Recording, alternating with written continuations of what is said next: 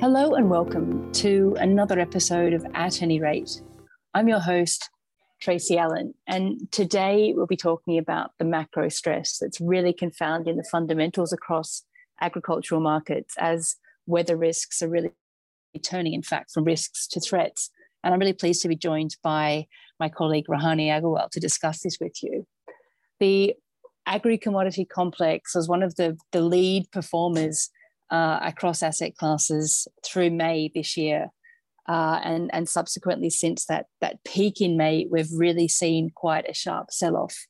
A lot of liquidation in length, we think, has been driven partly by certainly outperformance following a very, very compelling fundamental situation and very low inventory environment.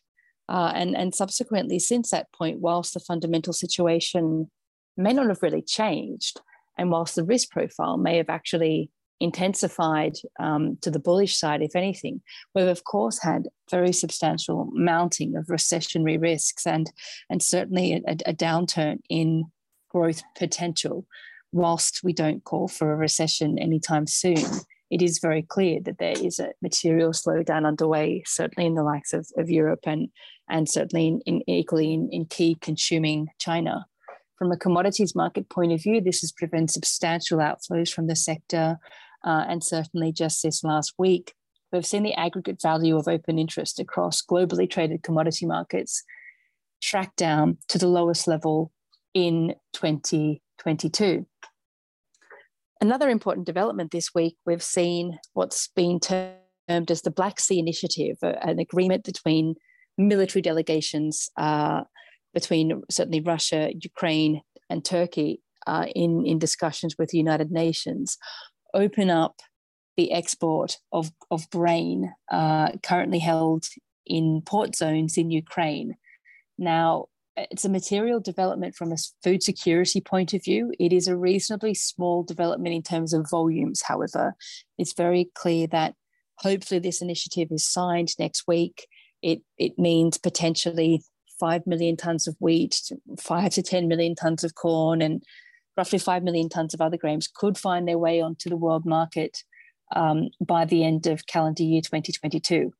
This development has been widely expected by markets for quite some time, in fact, probably since May, when we first started commenting on humanitarian export corridors.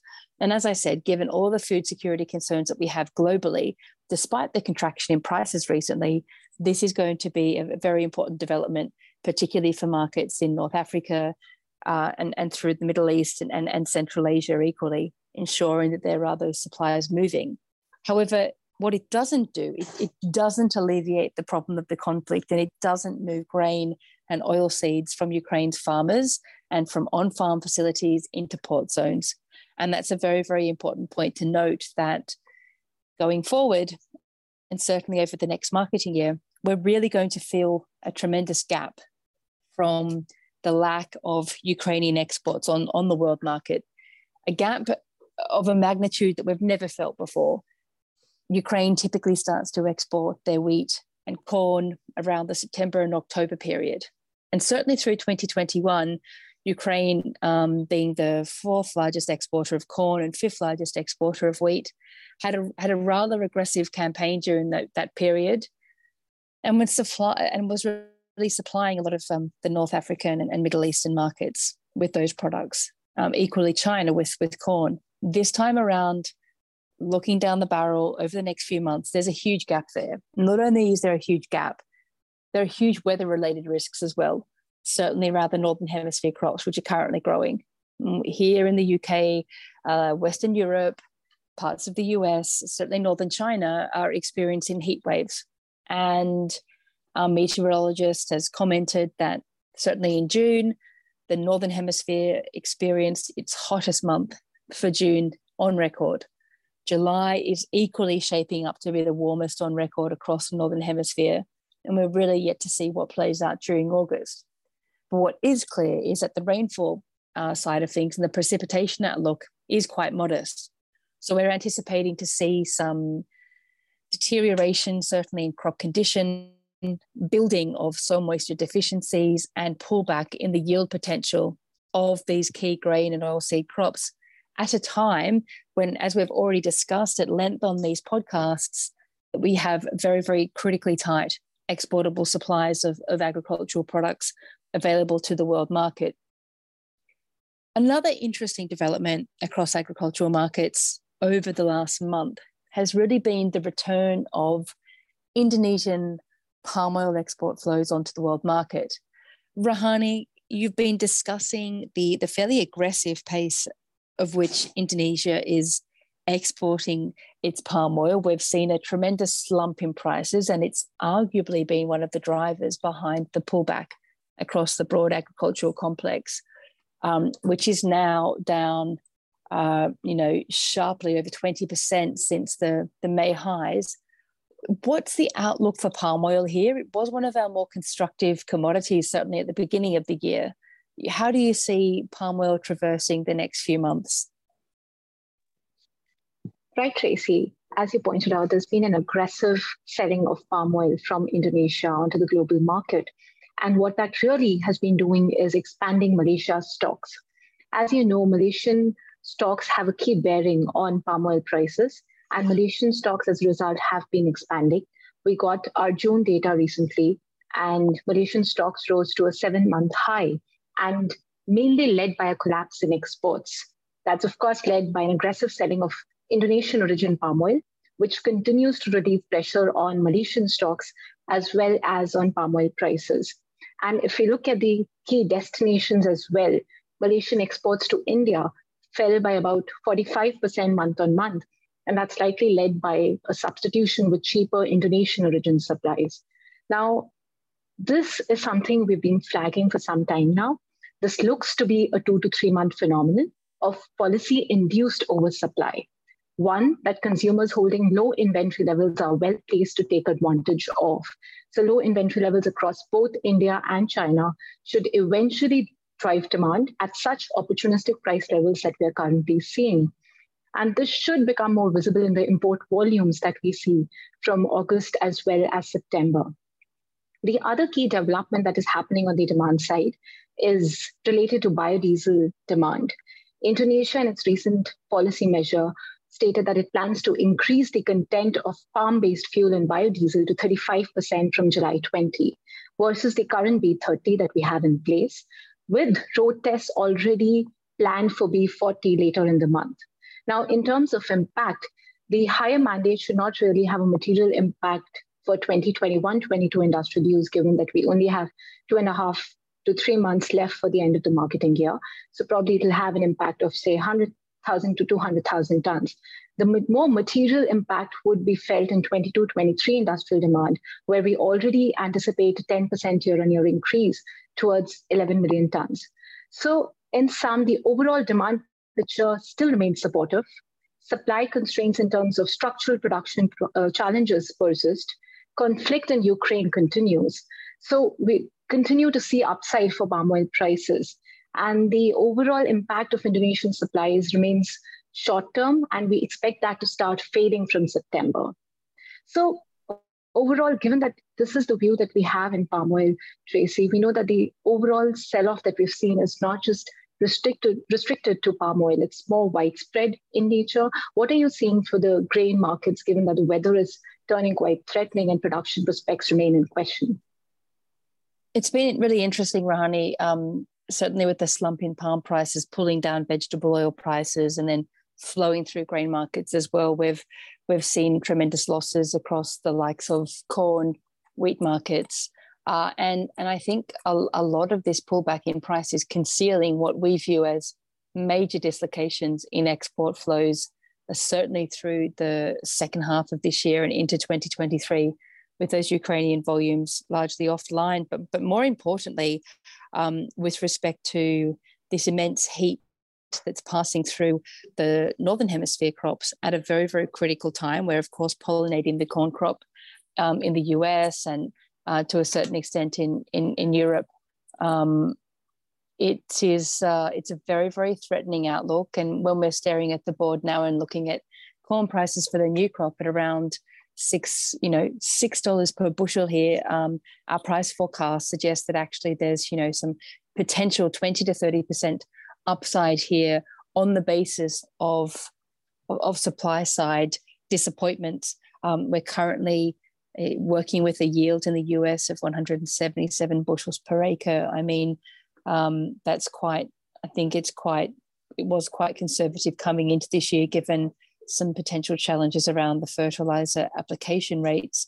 But, you know, there is downside certainly to that yield, and we're going to be tracking not necessarily the condition data. I think that's a helpful indicator, but it's not particularly certain, but certainly the temperatures through the remainder of this pollination period. We are acutely concerned about the maize crop through Europe. The local trade are calling for a 60 million tonne crop, well below the USDA's current target. We've already seen the USDA reduce the Western European milling wheat crop. And, you know, it's just a very, very tight situation that, for my mind, you know, is still dealing with the structural factors around input costs, particularly for fertilizer going forward. So when we look at the extent to which prices have collapsed, we're now seeing new crop prices in 2023 track below costs of production for corn, for wheat, and not necessarily for soybeans just yet in the US, but definitely for corn and wheat. And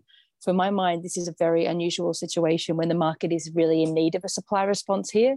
So very, very perplexing. We think that prices could move to parabolic levels, particularly in that fourth quarter period, when we're really missing those Ukrainian volumes, and certainly continue into the first quarter when we start to see quite a pickup and resilience in demand. I think one area here, however, you know, that puts a bit of a spanner in the works is China. And we've seen the second quarter GDP figures come out at 0.4%, quite a disappointment relative to average expectations of 0.9% growth.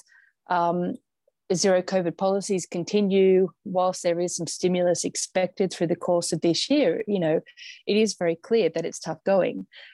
We've seen a recent slower profile of soybean imports into China, certainly with the likes of the data points released this week, a reasonably disappointing import volume for June. It's something that we're keeping tabs on, but I think, if anything, you know, China has been somewhat absent from the collapse in agri prices here. We've definitely seen that, particularly across the likes of corn and soybeans. China hasn't really intervened and you know, played the traditional role of the bottom picker there. And I think, Rohani, we've seen that with respect to very, very soft demand on the part of palm oil imports into China also. You might have some comments there. Right, Tracy. So we've seen that softness coming through in China's palm oil imports. In fact, that has driven down inventory levels to almost the lowest since 2004-05. And that's really driving our view here that given prices at such opportunistic levels, there is all the incentive to increase demand, and that buying should come and reflect in the data from August and September, given that there will likely be some lag involved in those purchases and them being reflected in the data. Even for cotton, Tracy, we are seeing some softness in demand. However, the overall view on cotton is led by the US. We're seeing extreme tightness in the US balance, and it's becoming more and more apparent as persistent drought conditions across West Texas are really deteriorating the US cotton production potential. So as you discussed for the July WASDE, USDA's US cotton production forecast came in closer to the low end of trade expectations, with the US cotton stocks to use ratio falling almost to the lowest level since 2010-11. However, none of this is really reflected in nice cotton prices, which are down almost 35% month on month. And what really seems to be playing here on the risk sentiment is recessionary risks, which, with cotton particularly being the most discretionary agri commodity and most growth sensitive. And the current sell-off appears quite aggressive when we look at the tight US cotton fundamentals. But yeah, the recessionary risks clearly seem to be playing on risk sentiment here. In terms of forecast, we do believe that there is upside.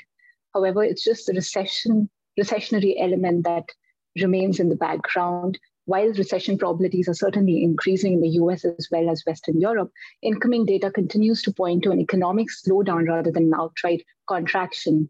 And our base case still looks for an acceleration in global growth and could drive up cotton demand and overall prices from the current low levels.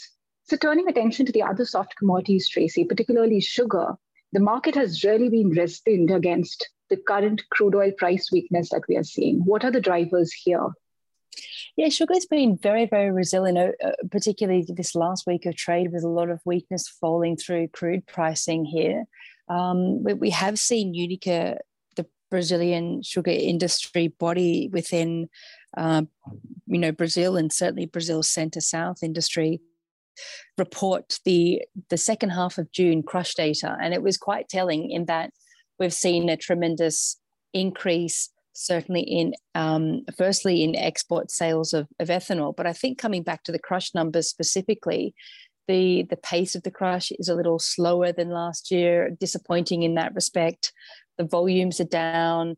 And so with those lower volumes and lower production of sugar and ethanol, and more of that ethanol moving on to the likes of the world market at reasonable price levels, I think it's been providing quite a supportive background here for ICE number 11 sugar.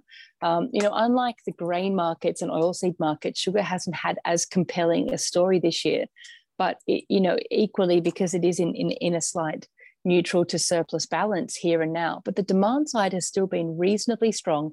We've seen that with quite a firm white sugar market and certainly very, very tight market in Europe. So sugar does actually have quite a firm underpinning here. In our view, we hold a price forecast of around 21 cents per pound on average for the third quarter, potentially moving up to around 21 in that first quarter period of 23 as well. So from that point of view, the weather is everything at the moment. Weather markets are very, very critical across all of the agri-commodities because there has been such adverse conditions out there weighing on the supply side response.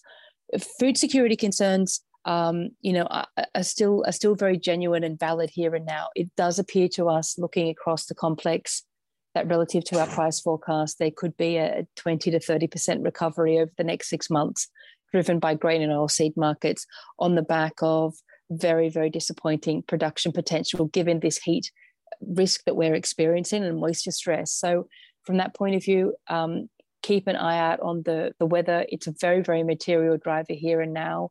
The demand space for ags remains important to monitor.